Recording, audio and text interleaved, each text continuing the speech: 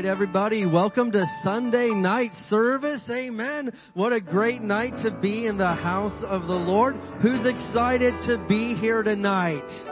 Amen. All right. Well, of course, we still have Financial Peace University going on next door for the next few weeks. So we got a whole lot of the congregation over there doing the Financial Peace class. But we're going to have an awesome time together tonight, getting into the Word of God and worshiping together. Amen. It's going to be great. So let's go ahead and stand up together tonight, and we're going to open up with our faith confession over America. Praise the Lord. Speaking faith over our nation. Amen. So let's go ahead and say this together. Father, we come to you in Jesus' name, and in unity we confess that Jesus Christ is Lord over the United States of America. We declare that righteousness, mercy, justice, and judgment from you shall prevail. We declare that America will complete her God-given mission to bring the gospel of Jesus Christ to the world. We push back the darkness of Satan from this nation and call for the light of Jesus Christ to invade the media and every home, church, and school, and every town, city, and state of this great nation, the United States of America. In Jesus' name, amen. All right, give the Lord some praise tonight. And you may be seated. Very good.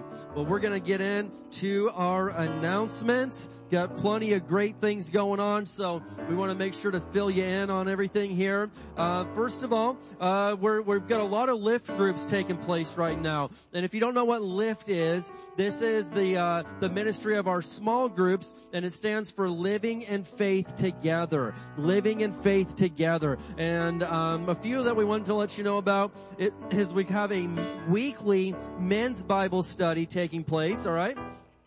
Raymond knows all about it because it's at his house, all right? So, yeah, he's been there a lot. He shows up very frequently to it. So, Saturdays at 6:30 at Raymond's house, and it's just men getting together, studying the Word, and we love it. And then, of course, we have the Thursday night ladies group called Beauty in the Bible, amen? And they're just having a blast together, and that is 6:30 to 8 p.m. over at Billy's New Restaurant, amen? And with the lift groups, I've encouraged each of the leaders to put an end time on them, okay? And so the reason for that is if we say 6:30 to 8, you want to kind of respect those boundaries right there. That way not every week you're making the host stay, an hour past time or vice versa. So anyway, that's why we put an end time on there, to keep it structured like that. So just a little fun tip for you. All right. And then, young adults have their get together coming up. It's hard to see on there. So it is Thursday the 22nd. That's this coming Thursday at 7 p.m. at Jesse Winston's house. This is for ages 18 to 25. Again, this is our young adults group, and they're really just they're on fire for God, man. They are ready to go. So we're very happy about this. And then we do have a teenage lift group starting up. They have youth group every week already, but they're going to be doing a Jamie, I know I'm throwing you on the spot here. Is that starting this week, or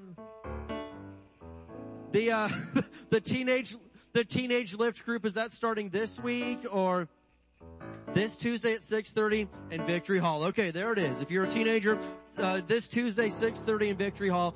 This isn't youth group. This is an additional Bible study if you're wanting to dive in deeper to the Word. Amen. Okay? And then, we have baptisms coming up this coming Sunday. All right?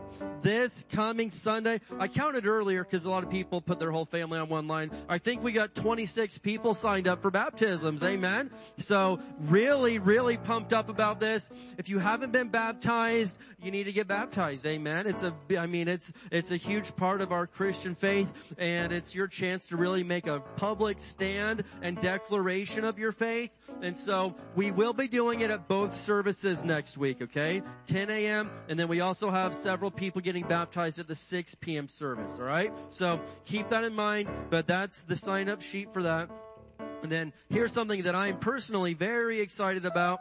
On Sunday, March 17th, okay, only at the 10 a.m. service, Pastor Gerald Brooks is going to be joining us from the Dallas-Fort Worth area in Texas. And this is personally like a dream come true for me. He is a wonderful man of God, one of the most respected leadership teachers in the United States. He is highly sought after, and he chose to come to Barstow out of all places. And so I'm like, all right, let's go. So he will be here only at the 10 a.m. service. He's got to catch a flight as soon as we say amen on Sunday morning. But 10 a.m. service, Sunday, March 17th. Trust me, you want to be here at 10 a.m. that day. It is going to be absolutely incredible, okay? And then Easter is a couple of weeks after that. It's the last Sunday of March, and they did auditions for the play earlier today at 3 p.m., so that sounded like it went great. And then we need lots of candy and eggs. I should rephrase that. We're giving out 4,000 eggs, and we already have, as of last week, 3,000 of them. So we're already very close on the eggs and candy. But at least the eggs. Keep bringing in eggs and candy, and we'll let you know when we hit 4,000. How's that sound? But we're blessed with that. We are going to be doing a Good Friday service. That's when the play will be. And then Sunday morning will be a huge ordeal. The children are singing, and we'll do a big egg hunt afterwards. And also on Saturday of that week, the city of Barstow's doing, I think, their first ever Easter event that is endorsed by the city. And they invited a few of us churches to give them a hand, and we're one of the churches that they reached out to. So it's going to be at the sports park, but I'll be asking some of you to help us out with that event. I'm not going to stretch us too thin, but we're definitely we're going to participate in that and be a blessing to the city as well. So amen. Easter weekend is going to be very, very busy, and I'm grateful that we get to celebrate Jesus together. Amen. All right. Well, that is all the announcements for tonight. So who knows what time it is? Amen. It is happy time. And why do we get happy? Because God loves a cheerful giver. Amen. All right. We're going to open our Bibles to Proverbs 10 and verse 22. Proverbs 10 and verse 22. I'll be in the NLT. If you need an envelope, raise your hand and the ushers will get one to you. If you're giving online, you can go to hdwc.org/giving. And if you still want to buy a chair or 2 or 10, for our new chairs, we're buying 100 new chairs because we've run out of chairs on Sunday mornings. And so if you want to help buy a chair, amen, for somebody to sit in and hear the gospel, the chairs, we're getting them for about $50 a piece, $51. And so if you want to contribute to that, we'll probably be placing that order within the next week or so. And we wanted everybody to get an opportunity to get involved with that special project. So, but if you're going to do that, write share on your envelope, or if you're giving it online, just select the tab that says building and maintenance. But we're going to look at Proverbs 10, verse 22 in the NLT. I love this. It says, the blessing of the Lord makes a person rich. Can I get an amen on that tonight? Yeah. And someone would say, no, don't say rich. I mean, don't mix that. Hey, I'm not adding nothing. I'm just reading the Bible to y'all tonight. It says the blessing of the Lord makes a person rich. And here's the best part of this. And he adds no sorrow to it. Amen. There's no sorrow with it, because we understand that there's a lot of people that can get rich in this world, maybe through some questionable means, but there's a lot of sorrow that comes along with those riches.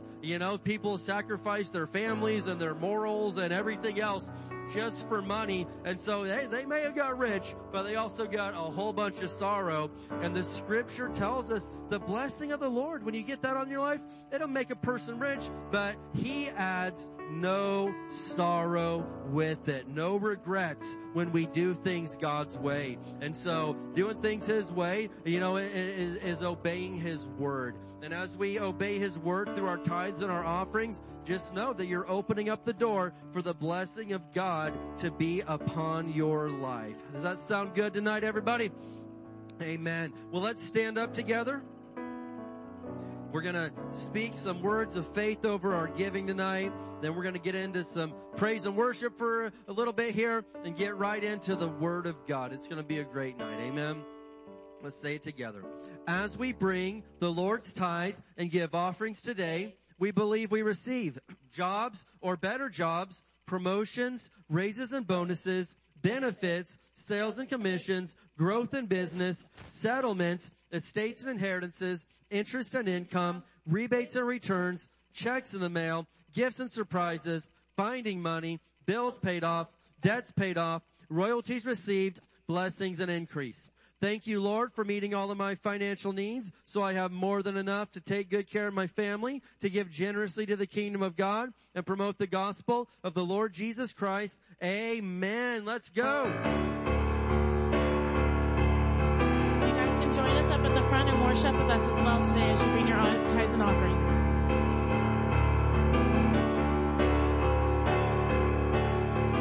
King of all creation, set aside his crown, a servant to the Father's love, descended on his throne above, author of salvation, giver of new life, crucified to pay for sin. Our righteousness is in the name of Jesus.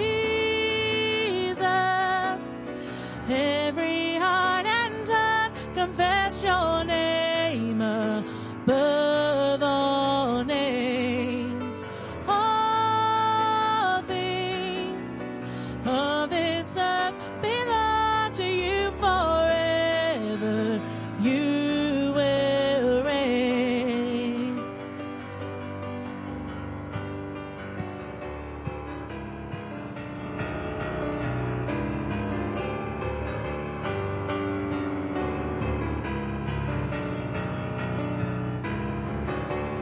God of resurrection, conqueror of death, ruler over everything, the Lord, the King of kings is Jesus.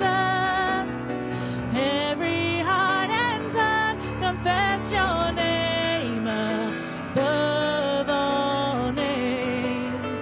All things of this earth belong to you forever.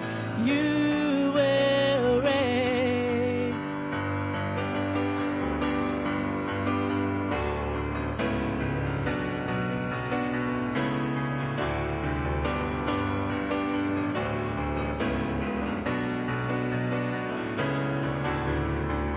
Highly exalted is the name of Jesus Christ.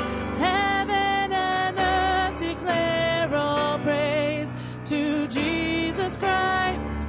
Highly exalted is the name of Jesus Christ. Heaven and earth declare all praise to Jesus. Every heart and tongue confess your name above all names. All things of this earth belong to you forever. You will reign.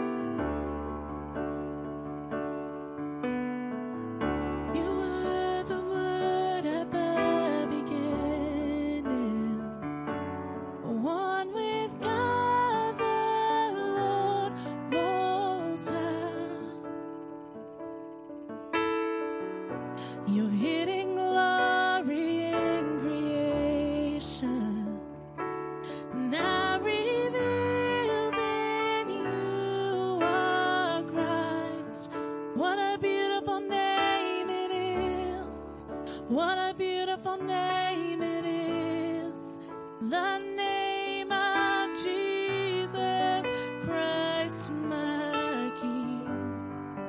What a beautiful name it is, nothing can stand against. What a beautiful name it is, the name of Jesus. You didn't want heaven without us, so Jesus, you brought heaven down. My sin was great, your love was greater. What could separate us now? What a wonderful name it is. What a wonderful name it is. The name of Jesus Christ, my King. What a wonderful name it is. And nothing compares to this. What a wonderful name it is. The name of Jesus.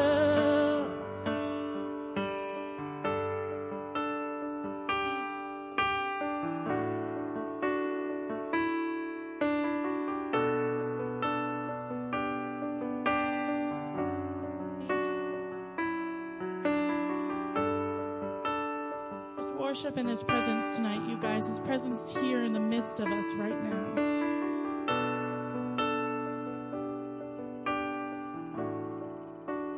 Death could not hold you. The veil tore before you. You silenced the boast of sin and shame. The heavens are roaring with praise of your glory. For you are raised to life again. You have no rival. You have no equal. Now and forever, God, you reign. For yours is the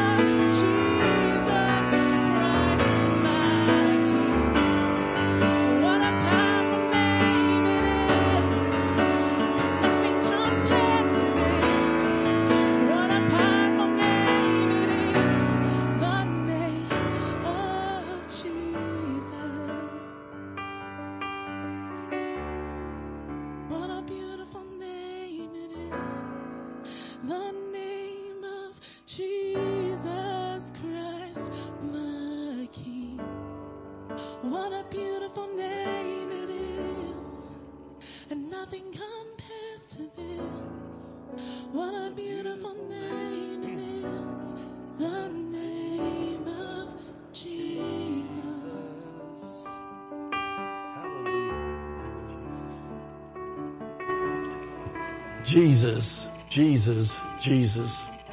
Father, we thank you for the power, the love, the authority. The answers are in the name of Jesus. Jesus, thank you for letting us use your name. Lord, thank you that you said in John 14, verse 14, if we ask anything in your name, you'll do it. And Lord, we know when we find it in the Bible and it speaks to our heart, we know it's ours. And Lord, we know all it takes is the boldness and the courage on our part in the most hopeless situations to begin to speak the name of Jesus and what your word says. And Lord, we know just like David and Goliath, that when the big bad giant came out there, and David said, you come with me with swords and spears, I come to you in the name of the Lord our God. Father, we thank you that no matter what giants we're facing in life, no matter what comes our way, no matter how big and how bad they are, just like the giant, when we say, Satan, I rebuke you in the name of Jesus. It has to fall. It has to go. And Lord, that gives you glory when we get blessed. Thank you tonight. We're going to see things, hear things from the Word of God. And Jesus, like you told the disciples, you said, he that hath an ear to hear, let him hear. So we're going to make sure for our spiritual ears in our heart, we're going to listen and not be distracted. And Lord, I believe that every person that's in this sanctuary, every person that's watching online, and for the ones that come back and replay this and see it in the future, Lord, is going to be alive and speak to them. They're going to get their answer. Thank you for the name of Jesus. Amen. Amen, amen, amen. Hallelujah. Hallelujah. I know myself all the time. I catch myself going down the road, and I'm not a real big singer. I told you that last week. You know, I like to sing solo. Solo, nobody can hear me except Jesus. But I catch myself all the time just going, Jesus, Jesus, Jesus, Jesus, Jesus, Jesus. That's where the answer is, Jesus. And it's really good to learn some Bible verses to go along with it. But if you're in time of trouble and crisis, you don't know what else to do, start saying Jesus, Jesus, Jesus. And things change, things happen. Well, tonight we're going to be talking about, I'm going to show you something on the screen in a minute, but we're going to be talking about the attitude of a winner. And that's one of the attitudes of a winner. You have confidence in the name of Jesus. But I want to show you this February devotional. And matter of fact, Mrs. Pastor is putting together a book that's got all the months in one book. It's really looking nice and looking good. But these devotions, I think about the attitude of a winner. These devotions every day will help start your day off right. And the Holy Ghost through me is the one that wrote these devotions. And so I don't brag on me, but I brag on the Holy Ghost and the Word of God. He gives me bite-sized nuggets that aren't just a religious thing that help nobody. But He gives me bite-sized nuggets of my own life, experiences and things from the Word of God that have brought me victory and things that have helped you. But this month, the first part of the month, we're already through that, was, I am my brother's keeper. And the Lord gave that to me when I wrote that out. That's back with Cain and Abel. And of course we know that Cain killed Abel. And then God said, hey, where's your brother at? He said, am I my brother's keeper? Well, a lot of Christians today, when they see people that are hurting, people are down and out, they think, well, that's none of my business. That's their problem. But God said, no, you're your brother's keeper. We're supposed to help other people. And then also the part where the devotion now is becoming conscious of His indwelling presence. Becoming conscious of His indwelling presence. And if Christians would study parts of the Bible that God wrote for them, maybe the epistles, then you start thinking like a winner. You start facing situations like a winner instead of a loser. Instead of just all the time feeling like you're under attack, you can start doing some attacking. Amen. We're supposed to be coming against the kingdom of darkness, not allow darkness to overcome us. You know, Jesus said a couple things about light. He said He's the light of the world. And then He said about His followers, His sons and daughters, He said, we are the light of the world. And light always overcomes darkness. But if you don't ever study your Bible, and by study your Bible, I don't mean have some great big old fat Bible with all the checking off squares that you read this many chapters a day. I mean study your Bible and let that words jump off that page into your heart, into your thinking. I know the first thing I always think when something's going on, immediately out of my heart comes things like this. 1 John 4:4, greater is he that's in me than he that's in the world. Greater is he that's in me than he that is in the world. And then I say things like, devil, you might be in the world and doing some things to other people, but I'm in the world, but not of the world. Jesus lives in me. And then when I face impossible things that I know that God wants me to do, immediately I say, Philippians 4:13, I can do all things through Christ, which strengthens me. I can do all things through Christ, which strengthens me. I speak things like that out loud over and over and over again. And you know the strangest thing? I start to believe them. Amen. I remember when I was a young Christian, the Lord used to give me this little cartoon vision all the time. Because when I wasn't raised in a church family. I was 28 and a half years old when I got born again. It was all brand new to me. And I just realized that God was real and Jesus really was real. And so everything I heard the preacher teach, I believed. If he said I can lay hands on the sick, they recover, I believed it. I believed it so much, I'd go to hospital emergency rooms and lay hands on people. Until one hospital saw me too much, they had security kick me out, so I was barred from that hospital. Well, one day I went in there, and matter of fact, I had a nurse work at another hospital with me. Her and her husband, we used to work emergency rooms together. She was a real nurse. Went in there, and there's this young guy, probably in his mid-20s, and his wife or girlfriend sitting there, and saw him there, and had a big bunch of band-aids on his hand, holding it up, and he had a great big split there, cut himself.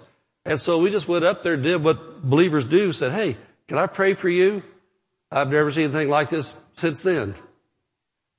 Laid hands on him, and all of us, he, his girlfriend and wife, whatever she was, people with me, we saw that cut close up in slow motion. There wasn't anything left. Just God sealed it up.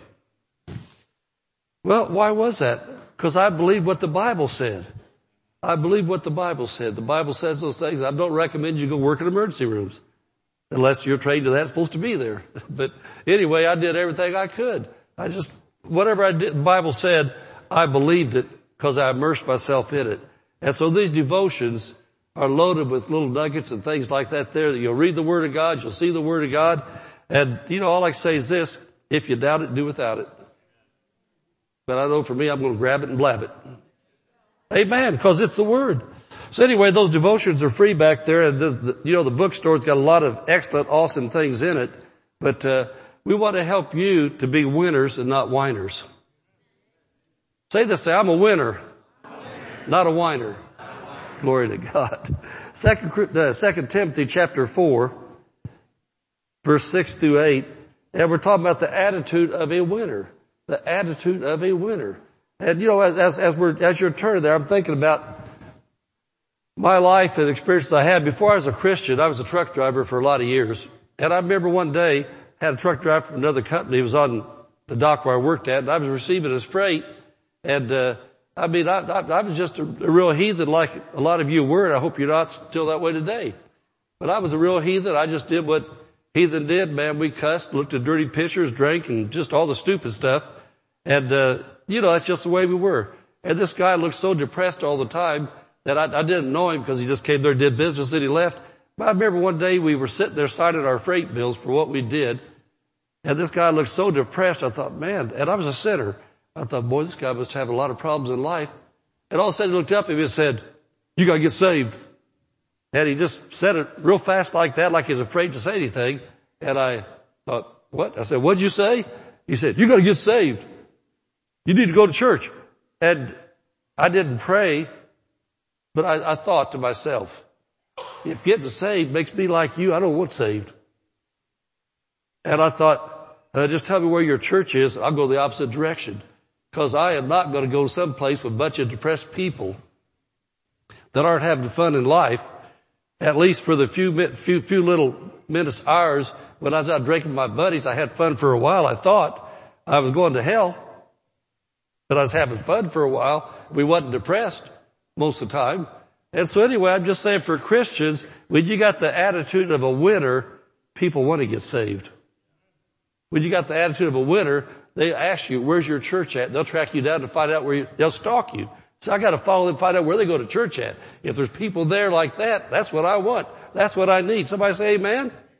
Amen. So anyway, I like winning. So 2 Timothy chapter 4 verses 6 through 8. And the Apostle Paul, really everything we look at tonight is going to be from the life of Paul. That's just where the Holy Ghost led me. But he's coming to the end of his life. He's about to be executed, and he knows his time's coming. And so in verse 6 he says this, "For I am now ready to be offered, and the time of my departure is at hand." And he wasn't talking about waiting on an airplane. He's getting ready to go to heaven, and he knew it. He says, "I have fought a good fight. I have fought a good fight." He was a winner. He said, "I have finished my course, my race, my life." He said, "I've done all that God wanted me to do." He said, "I finished it." I think about so many Christians that I've seen over the years. I'm going to finish reading these verses, but it's been pathetic over the years, the things I've seen, because this is basically the only church I've been in most of the time for the last bunches of years, that people here have a winning attitude if they stick around. They get it and they start winning. There's been so many Christians that I've known, God led me to start this business. God led me to start this ministry. God led me to do this. God led me to do that. Well, God led me to get this job. God blessed me with this job. 6 months later, they're cursing the devil because things aren't going right, don't know what to do, and they're wanting to get another job. I mean, we had one guy, Pastor Dave, what'd that guy do, get a job every month? At least every month. And we've had people like that here. If God led you to a business, a job, a church, whatever it is He led you to, if God led you, there's going to be resistance from the devil.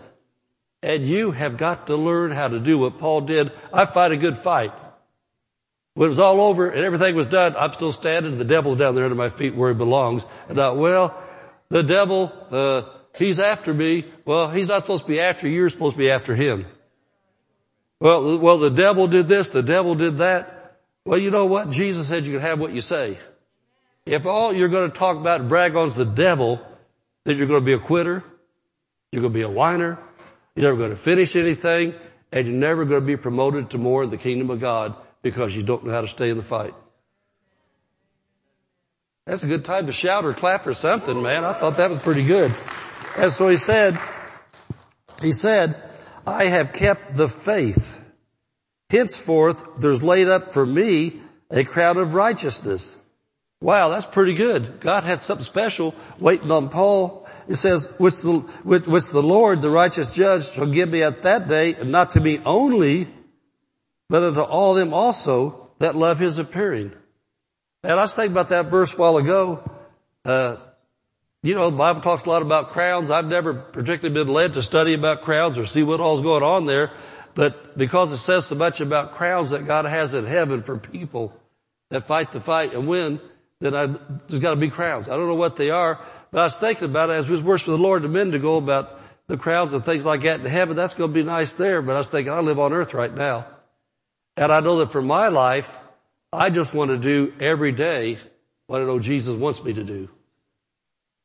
Amen. I'm not doing things because I'm looking for a crown. I'm doing things because I want to live a long time and please Jesus, and because I know eternity's real. And I know heaven's real. And I know hell's real. And I know all around me are people in the present time we live in that are totally clueless about spiritual things. I know that there's people right now that are totally in bondage to Satan, addictions, and lots of bad things, and they don't know what's going on in their life. And so every day, I just want to wake up praising Jesus, reading my Bible, talking to Him, and I've kind of developed a new routine. So, Joe and Nadine, see somebody with a blue hoodie on walking through the desert, it's me.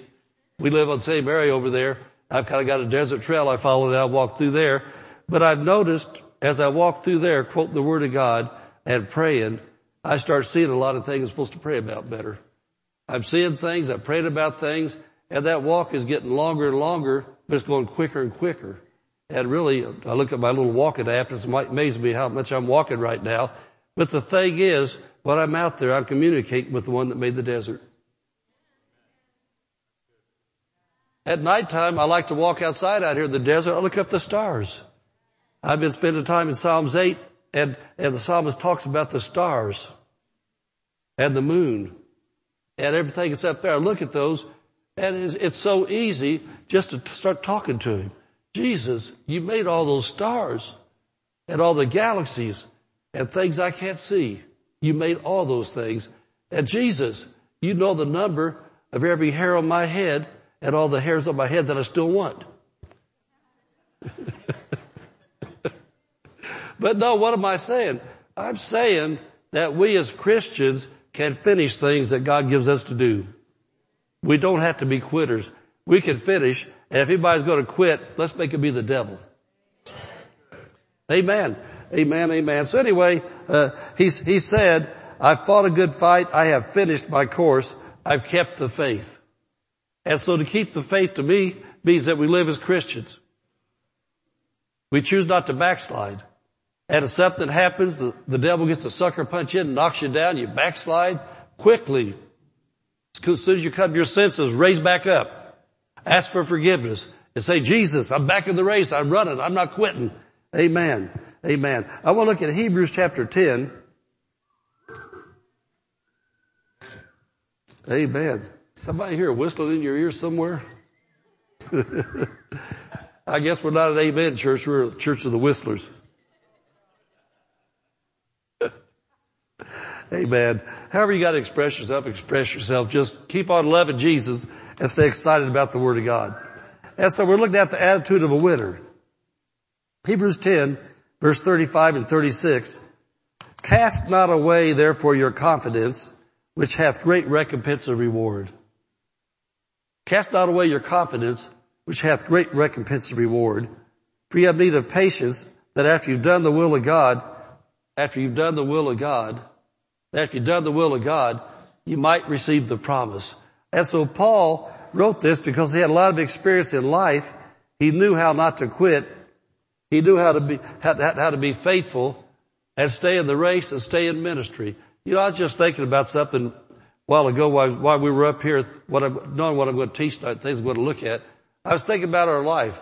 I don't think about our life a lot of times to talk about us, but sometimes I'm talking about my family to talk about us. Sometimes we got to talk about us to help other people. And we're going to see some things Paul said, talk about his life to help other people.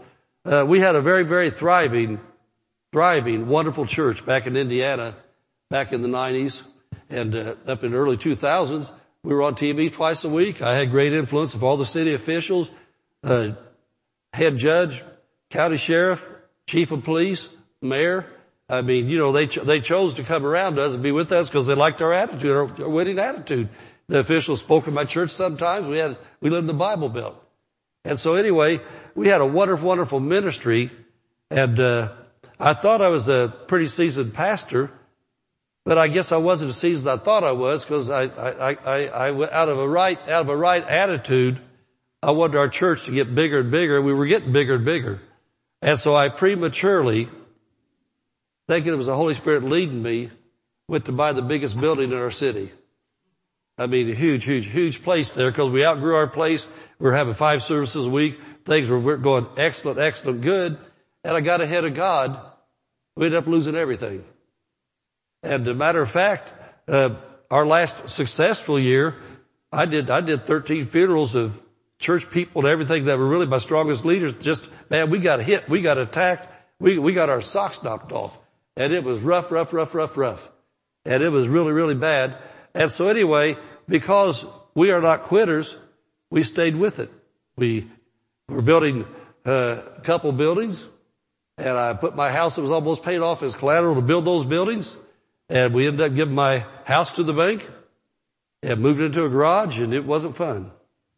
But I wasn't going to quit. God called us to pastor there. We were going to stay there. And it got really, really serious and tough. And so we met with our pastor, Dr. Barclay. He comes here sometimes, Dr. Mark T. Barclay. And he told us, God is not finished with you. He's finished with you in Indiana.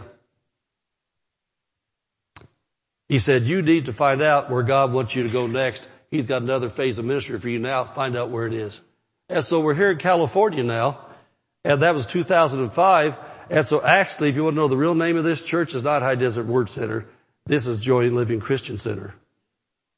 Joy and Living Christian Center was birthed in our hearts from God for that area there. And so here, instead of having all white people, we got a lot of brown people and different people.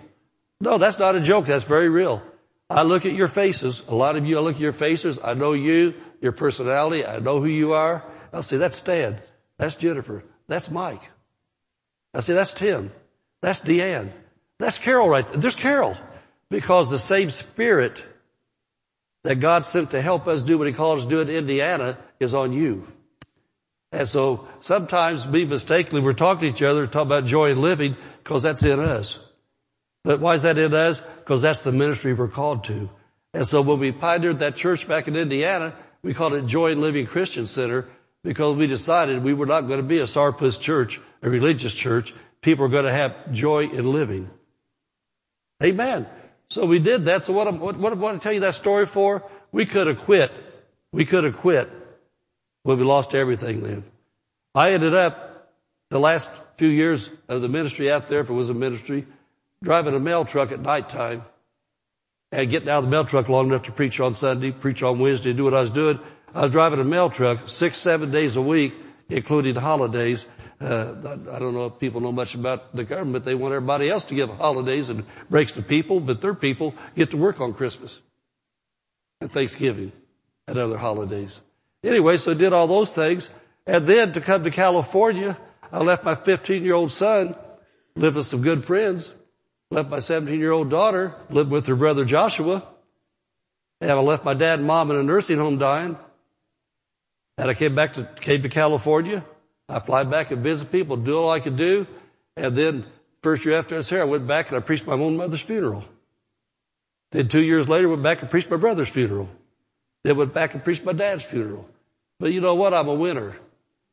I'm doing what God called me to do. There's nothing going to stop me from fulfilling the plan of God for my life. And my 17-year-old daughter is now part of this church. Her husband, her family, got 4 wonderful children, part of the family of God. Because we followed the plan of God, we took care of our kids. We didn't abandon them. We followed what God had for us with all the attacks. And now my 15-year-old son he's phasing out of the Marine Corps right now. He and his family live here. The process of doing what God wants them to do. And so the plan of God is coming to pass. We fought a good fight. We finished our race. And no devil could stop us from following God's plan for our life. We're fighting a good fight.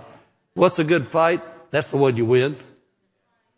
You know, you get all battled and bruised, laying there all messed up and crippled for life. And man, they fought a good fight. No, they didn't. They got the tar beat out of them. Amen. Amen. And so anyway, that was his attitude. He said, don't cast away your confidence. You just keep on going. Now look over at chapter 9, verse 23. We're talking about the attitude of a winner. Paul said, don't cast away your confidence. Chapter 9, verse 23. And then he said this, let us hold fast the confession of how bad life is, how mean people are, how everybody judges me.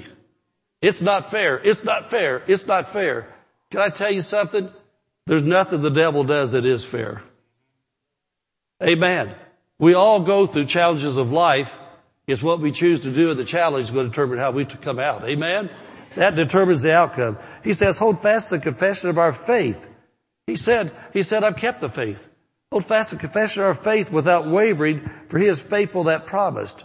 Now we're talking about the attitude of a winner, and as I'm speaking to you, and you watch it out there, this is an attitude you've got to have no matter what's going on in your life right now. You've got to change your attitude if you're not seeing victory. If you don't see light at the end of the tunnel, then you're not in faith. Amen. You've got to see that no matter how big and how bad it is, this is not the end. I know there used to be a little demon like to cast on my shoulder. I'd like to camp out on my shoulder. Back when we go through all those things in Indiana, I don't know if you ever heard demons, but they've got little wimpy voices. They talk to you. I'd hear this little thing. Well, Jesus said he'd be with you till the end. This is the end. I actually heard that little voice talking to me through all those hard times. And then, I'd just rebuke it. After a few days, all of a sudden, God is faithful. till the end. This is the end. And I say, no, it's not, devil. This is not the end. The end is when God says it's over, and it's not over. As long as I'm breathing, it's not the end. I want to say that to you. As long as you're still breathing, it's not over. As long as you're still breathing, you can still win. It's going to be a choice on your part. And Pastor Dave kind of hit off this morning, and man, I think we're going to start hitting the social media stuff a little heavier. Faith doesn't come by looking at your stupid phone all day long. Faith does not come by watching the news on there. Faith does not come, whatever TikTok is. On TikTok I love mechanical clocks. I got a old grandfather clock. Got a wonderful cuckoo clock. I got other wall clocks, not battery clocks. I don't like to buy batteries. I got winded clocks, chain clocks, all kinds of clocks. The only TikTok I know is if you're at nighttime in my house, you're going to hear tick tock, tick tock, tick tock. You got to hear dong, dong, dong. You got to see a little bird come flying out and do a little chirping. My cuckoo clock go cuckoo, cuckoo, cuckoo. Then you go see little German men dancing around in a circle. Amen. And so this TikTok business, I don't know anything about it. I hear something. I can't believe I'm hearing believers talk about TikTok. I remember that came out there talking about where that came from and who was behind it. I thought, man, I can't believe that Christians have anything to do with something that the government says is out to destroy us, that they're playing with TikTok. What do you want to if that is not my business, it's your business. But I know also, I found out a long time ago that Facebook was not good for a Christian's health. Amen. And so anyway, I'm saying about the choice you have to have, you're not going to have a winner's attitude if you spend more time on those things than you do with Jesus and your Bible.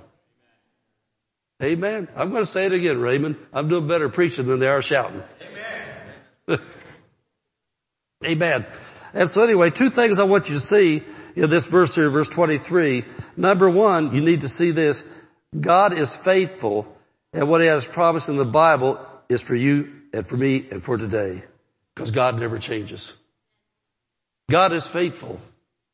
You've got to see that. You've got to know that. Paul was a winner. Paul was a winner. He said, hold fast the confession of your faith, because God is faithful that promised. He's faithful. He's faithful. And something that we teach in this church pretty frequently, people can get a hold of.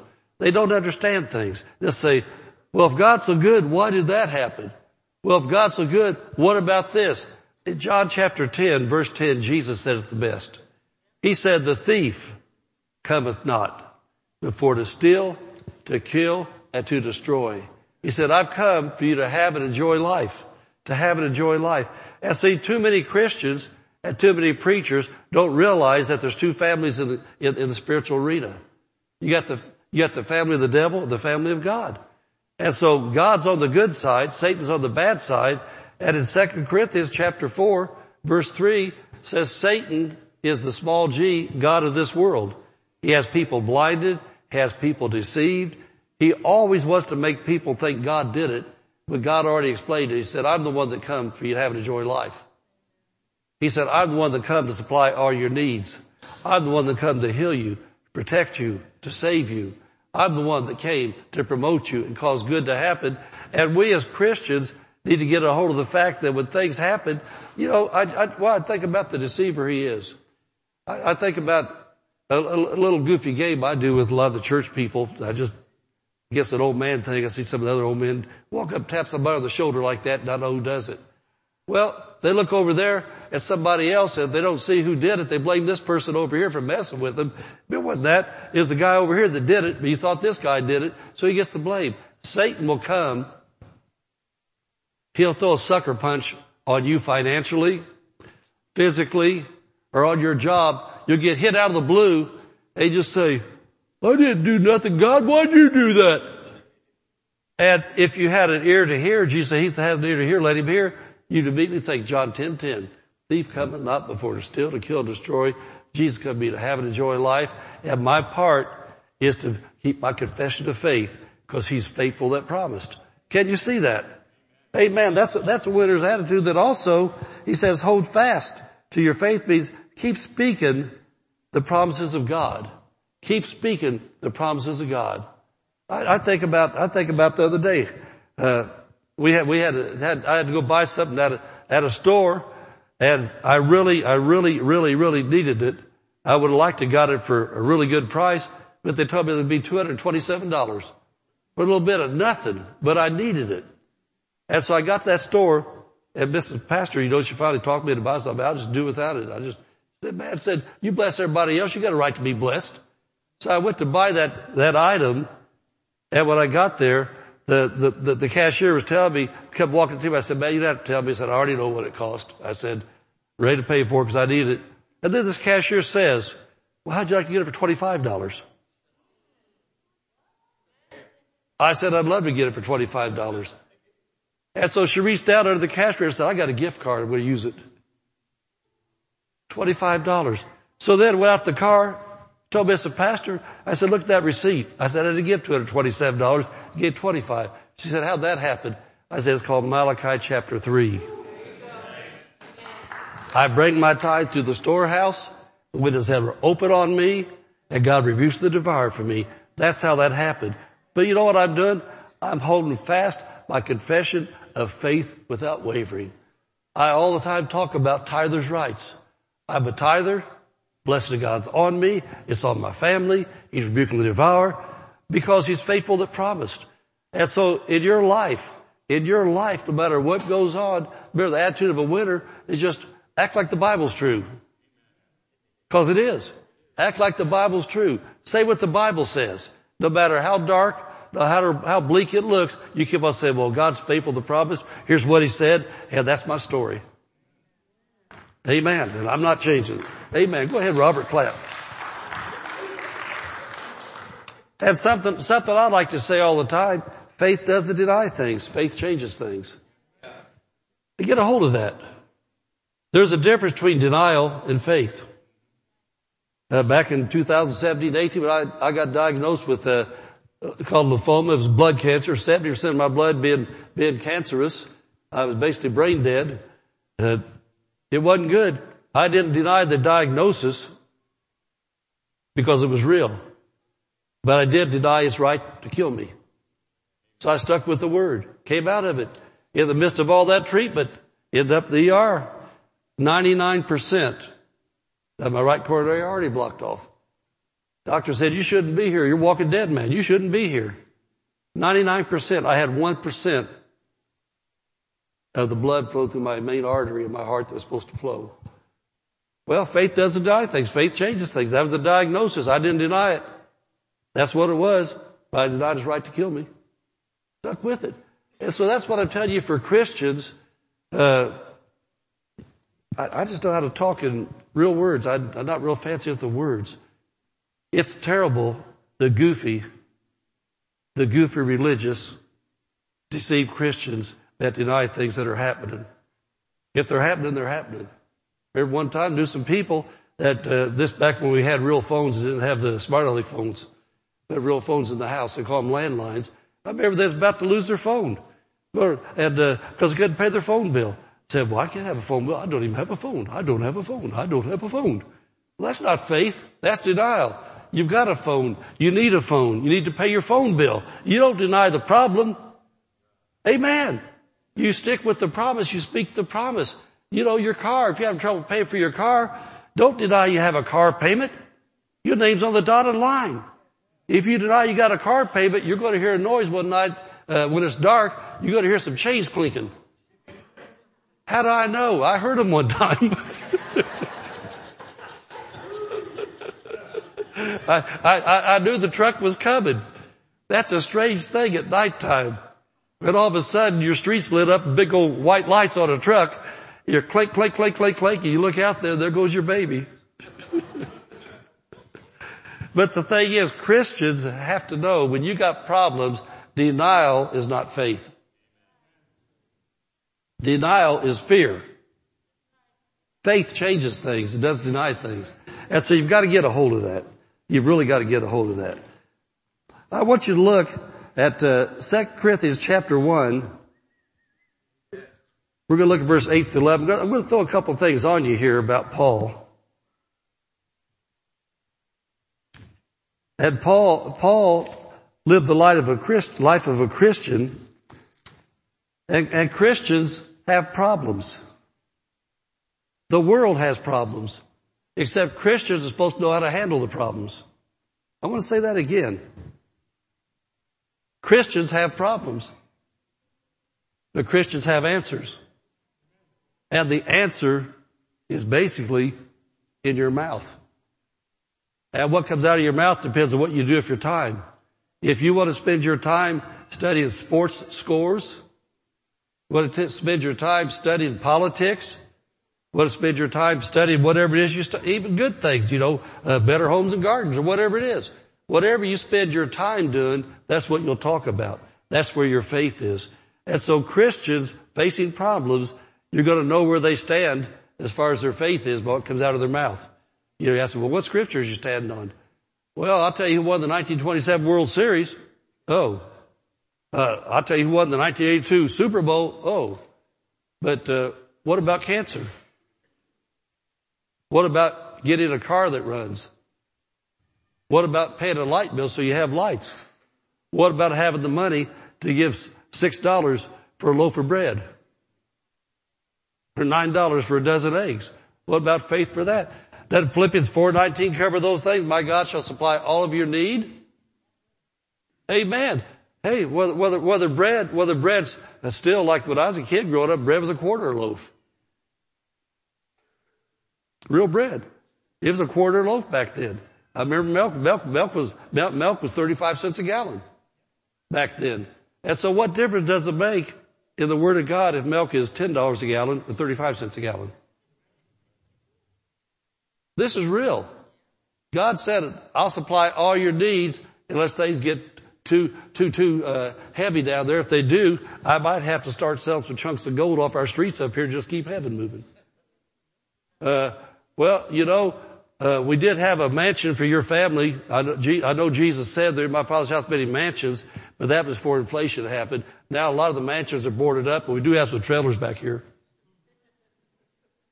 Amen. This sounds funny, but Christians need to understand the Bible's true. It doesn't make any difference if you work at McDonald's. Well, if you work at McDonald's now in California, you make good money.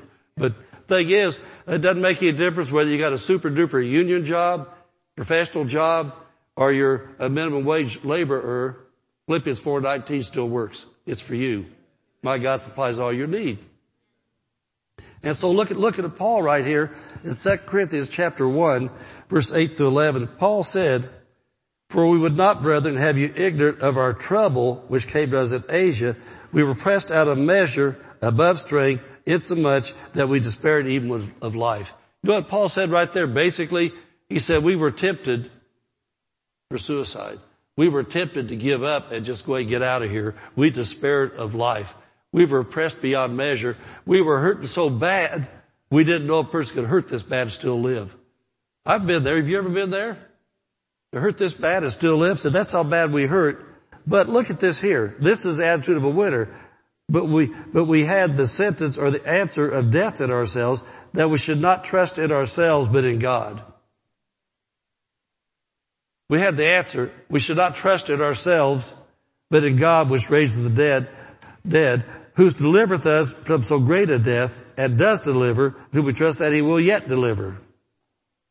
He said, we're trusting in God as we're going through this. He has delivered. He is delivering.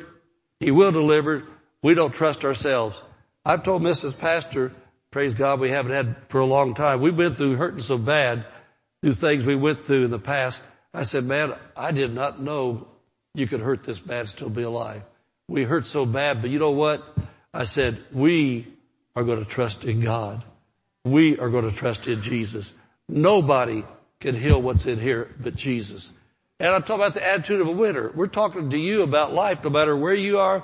If it's family things, financial things, health things, teenager things, job things, or just discuss it in general because the shape of the nation right now or the world like that. You got to get your eyes off of that and back on God through His Word.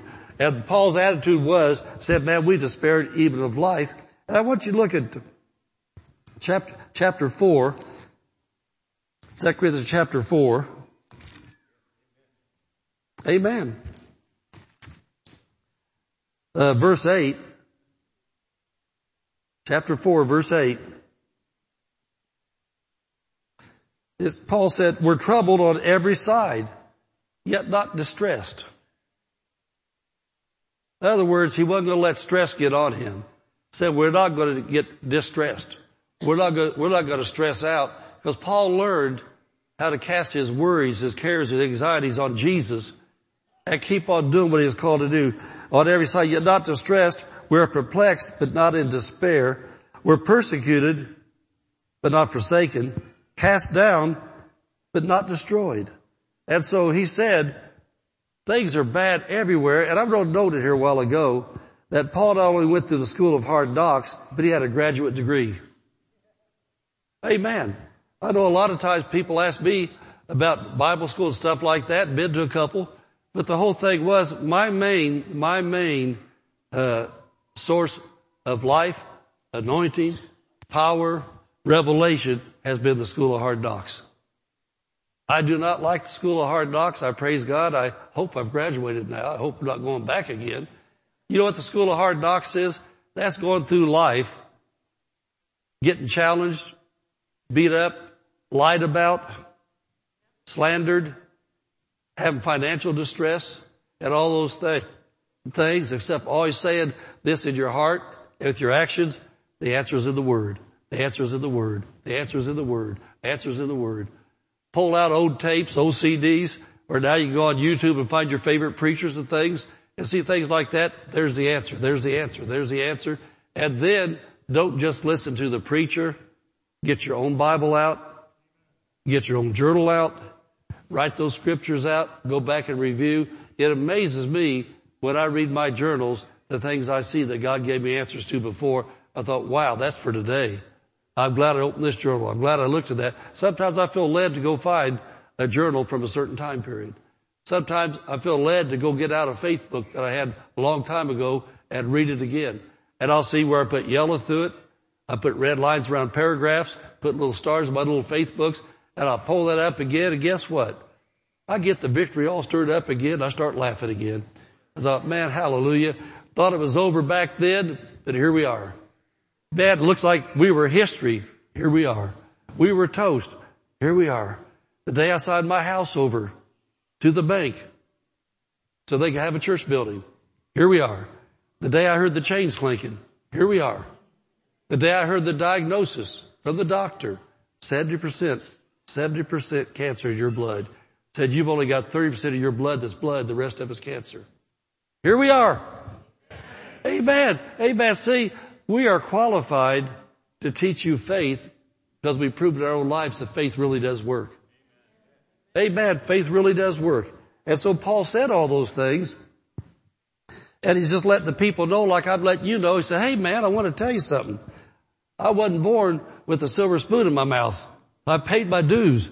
He said, I've been some places, done some things, and here I am. It works. He said, at the end of his life, he said, I've kept the faith. I've fought a good fight. Well, if you don't have an enemy, there's no fight. Your enemy is not flesh and blood. Your enemy is not the bank. Your enemy is not your job. Your enemy is not a politician. There's demon spirits and things out there. They're your enemy. They're behind your trouble. They're the ones that bring depression to you. They're the ones that try to steal your car, your money, your family, and everything else. They're the ones. You've got to recognize you're going to fight the good fight. You're not going to get mad at people anymore. Amen. There's a whole lot of people I have no use for because of how they live and what they do. But I love people because they're created in God's image. And if somebody's continually going to harass me, I'm not going to make my habit to have lunch with them every day. I'm not going to say, hey, we're having a get together and at my house or in our church having a get together. Tell you what, we got a bunch of people come here to love us. We have a good time. I know you can't stand us. You don't like what we preach. You like nothing about my family. Why don't you come too so you can ruin it? That's stupid. Amen. Doesn't mean you hate them. Doesn't mean you're judging them. It just means, hey man, you guys, we're in two different worlds. You know, you go and hang out with the whiners. I'm going to hang out with the winners. Doing better preaching than you are shouting. I'll tell you what, we're going to keep it going. Amen. And so this, look at verse 13, jump down to verse 13. And here is the supernatural attitude of a winner. It says, we having the same spirit of faith, according as is written, I believed and therefore have I spoken. We also believe and therefore speak.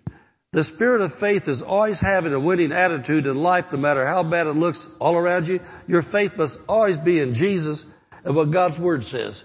You've always got to talk about that. I'm just thinking about, I know that it comes with aging and stuff like that, where you just live your life. I mean, if I'm at Walmart, if I'm in a store, anywhere I'm like that, and good deal or something good happens, I mean, it just comes out of me and people start to go, thank you, Jesus.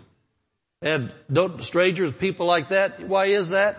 I want Jesus to be excited every day about my life.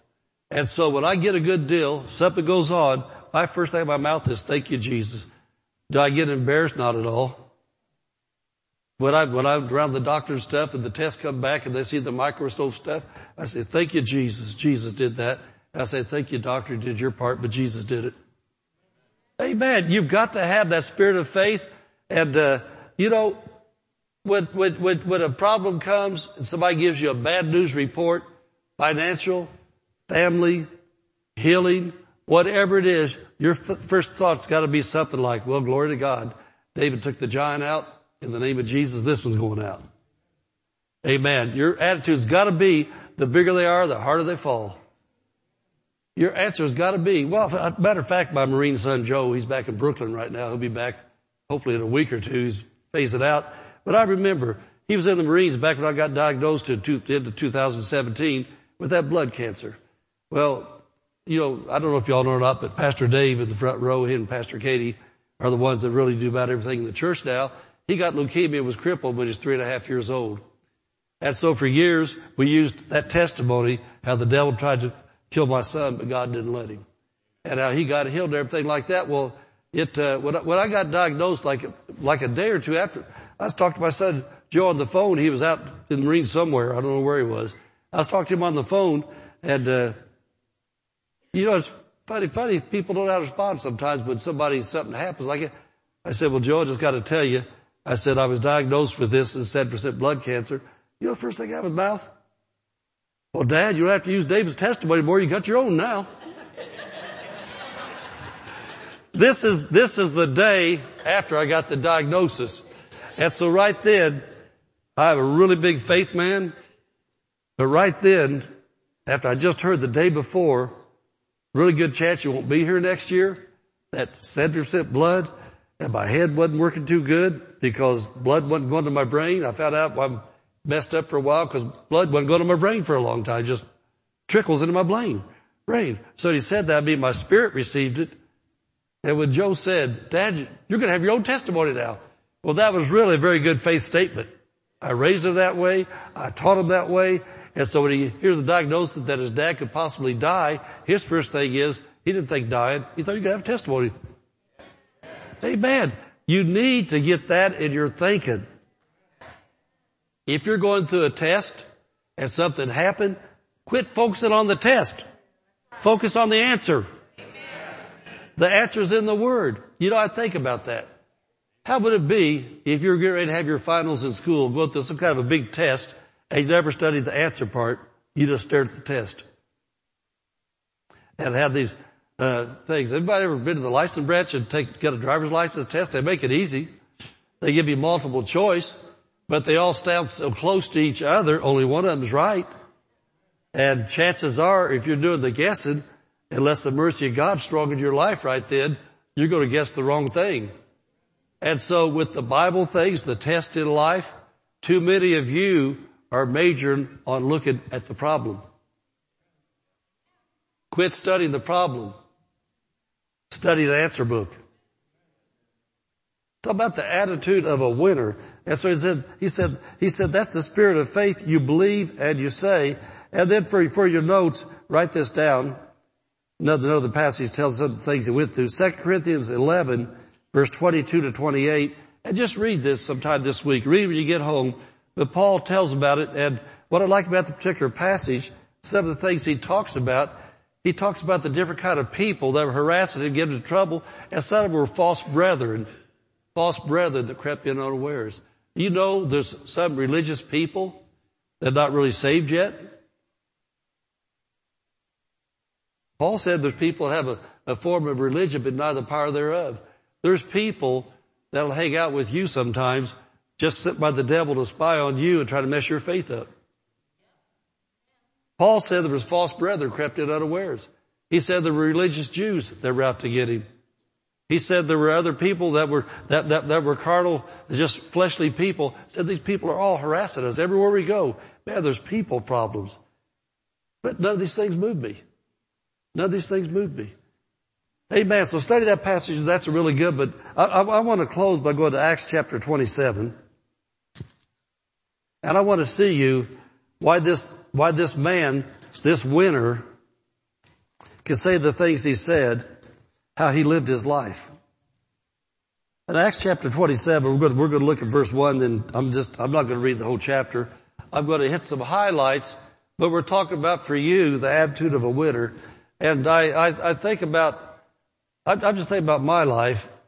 You know, I don't know how everybody else does it, but I always knew from the time I got born again in January 1980, I knew from the day I got born again, I was called to be a preacher.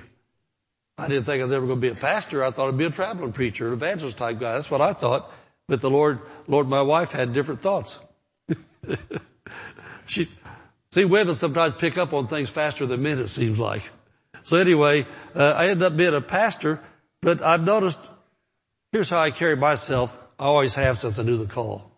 I always, when I'm around other churches, when I'm at big meetings where there's preachers, I always watch the preachers, how they handle people, how they handle things. I'm not talking about preachers that don't do much, don't have much of a life. I'm talking about preachers that are successful, have successful ministries, help a lot of people. A lot of people's lives are changed. I watch how they handle them. When I've been in church services, if some kind of a trouble thing happens, I immediately look around and I watch how the pastor has the ushers trained, how the pastor has his leadership trained. If there's a sound problem, I watch how they handle the sound problem. If there's a heating air conditioning problem, I watch what they're doing, how they do things. I always study the lives of preachers. When they're under attack and people are lying about them, I watch how they handle the attack and I see things. And so I'm thinking about Paul right here. We look at his life here. We're going to look here how he handled things in time of crisis. And for you, I just recommend in your lives for things going on, don't study the lives of people that have lost in what you're wanting to win at. Study the lives. I'm thinking about building her business there, about the business world and things like that.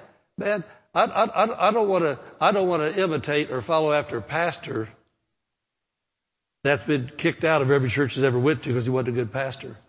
A pastor that never succeeded. And what do you call success for a pastor? People's lives getting changed. People getting born again. People getting delivered from addictions. People getting their homes restored. People growing up teenagers where they don't go, talk about the parents or the teens don't go nuts. They come through things together and recognize we all went through that phase. And then when I see some of I just don't know how to say it's the times we live in. I see some of the hairdos today. I see some things going on. All they have to do is go back and remember the 70s when I had an afro and I had beards and I had platform shoes. I had my goofy 57 Ford, had the back end jacked up. Loved to put it in low gear and come down the hill. You go, bum, bum, bum, bum, bum, bum. And then see the little motorcycle policeman pull me over for excessive noise and give me a hard time.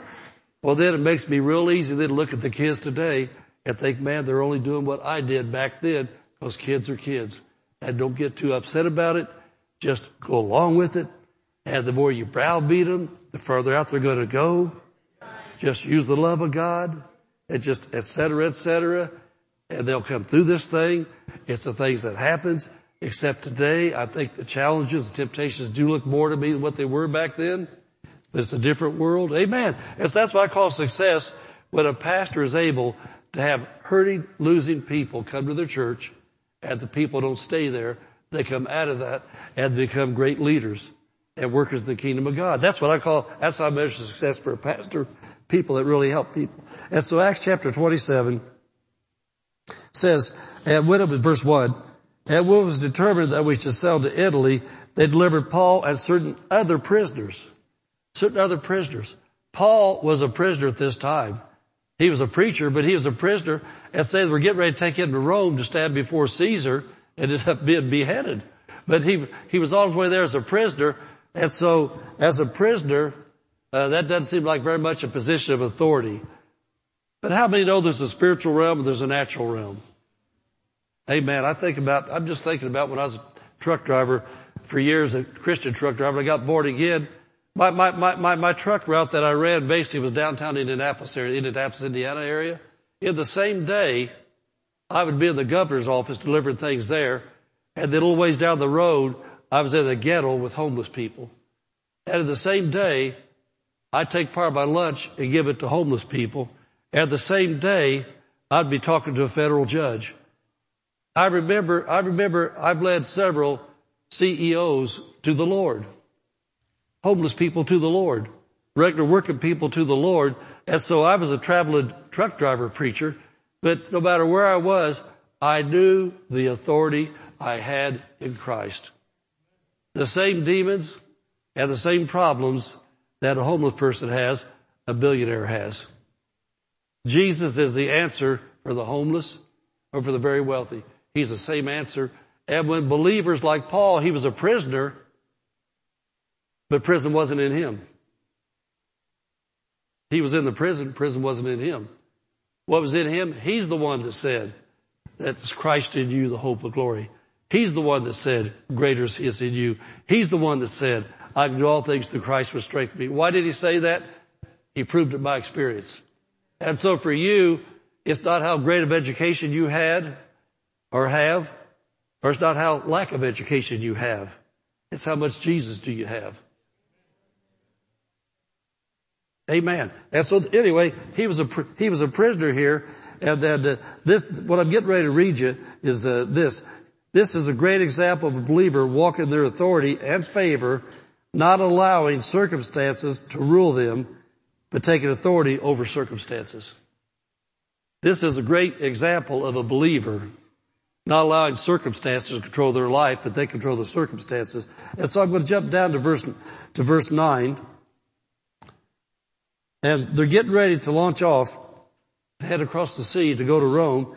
It says, and now when much time was spent, and when sailing was now dangerous, because the fast was now already past, that was a Jewish holiday, the Day of Atonement. The fast was now already past. Paul admonished them.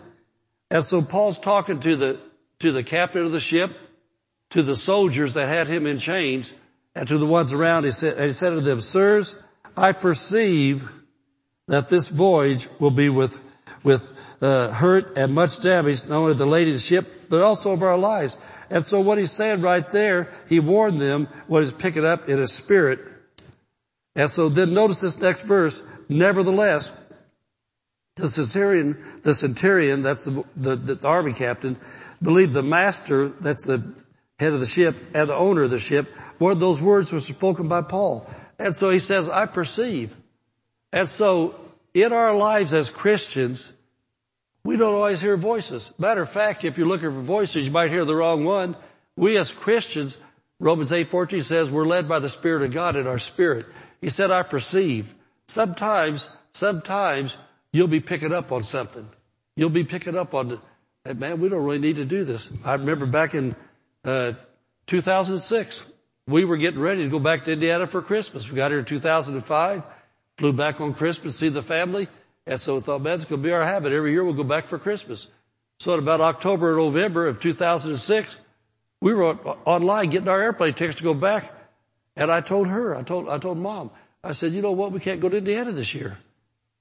And my dad and Mom's still in the nursing home. My kids are still out there. All that stuff's out there. I said, man, I don't know why. And she said, I know it too. We perceived not to go to Indiana. Well, then right at Christmas time, some really challenging things hit this church right here in California. If we'd have been out there, this church would have been in real trouble. We were right here to fight a battle to keep this church going at that point in time. But why? We perceived. And so you as Christians have to know, no matter what your status in life, on the job you work, you may not be somebody on the staff. You may not be in leadership. You may be, I don't know what to say, a low-level worker.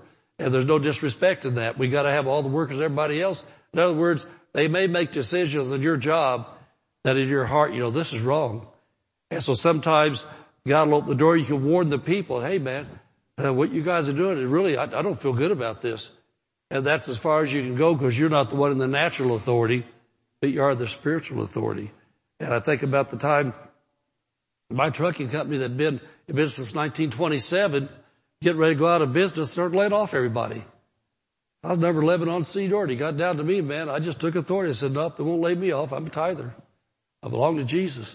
So it got down to me, and for a few months they watched it and stopped on number 11. And I heard the guy said, you're next, you're next, you're next. And I said, no, not me. I belong to Jesus. Not me. And so they reversed it and started hiring. And so the church, the job grew big again. But the whole thing was, I wasn't the big guy. I was a little low-level dock worker, truck driver, but I had authority because I belonged to Jesus and he had me there. So you've got to know the authority you got. So anyway, it says that, they turned him down. They wouldn't listen to him. And then I want you to get to verse 20, just, get through the things here. And this is the attitude of a man that knows Jesus and walks with him.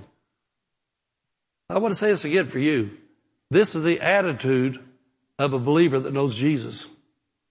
Doesn't know about him, but knows him and walks with him.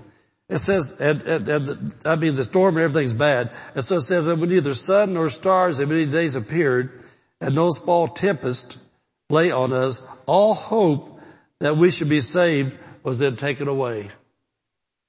And I'm looking at your lives right now, what you're going through. It says all hope is gone. It's taken away.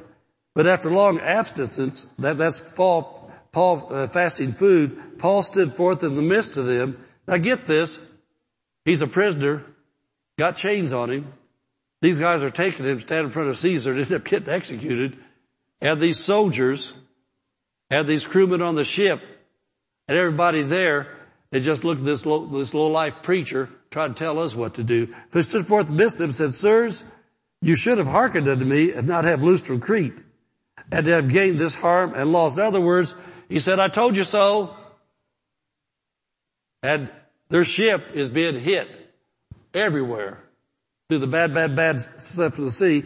He said, now I exhort you to be of good cheer. Listen to those words. I've been there so many times in people's rooms with sick relatives. Somebody getting ready to go to jail or prison because of things going on. I've exhorted them. Be of good cheer. Be of good cheer. I've done that as a pastor. I did that as a Christian truck driver because it was Christ in me, not the title pastor. It was Jesus in me that gave me power in my words to be able to help people. And so you have to know as believers that no matter how bad it looks around you, there's got to be times you stand up, even if people get mad at you, cuss you out, and they say you're brain dead, they say you're stupid, they say you have problems in your head like that. You stand up and say, hey, be of good cheer. Jesus is here. Amen. Amen. So anyway, as we're closing this out, be of good cheer, for there shall be no loss of any man's life among you but of the ship. Now look at this. Here is three things he's saying that you've got to know and you've got to walk in as a believer, especially in times of crisis. For there stood by me this night the angel of God. Now look at this. He says, whose I am. He said, I belong to God, at whom I serve. That's your attitude. That's why you have confidence that you know how this is going to turn out. He says, I belong to God. I serve God. It says, this angel said, fear not, Paul, thou must be brought before Caesar, and lo, God hath given thee all them that sail with thee. Now look at this. This is the closer.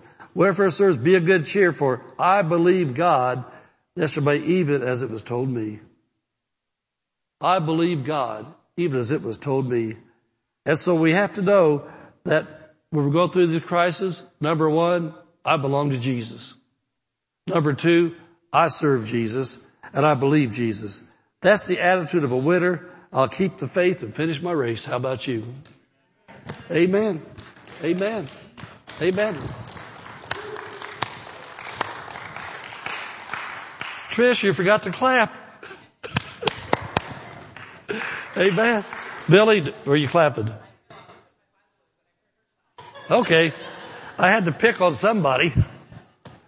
Amen. Let's stand up. Oh, and by the way, goodbye, internet off. Amen. Goodbye. We're going to sign.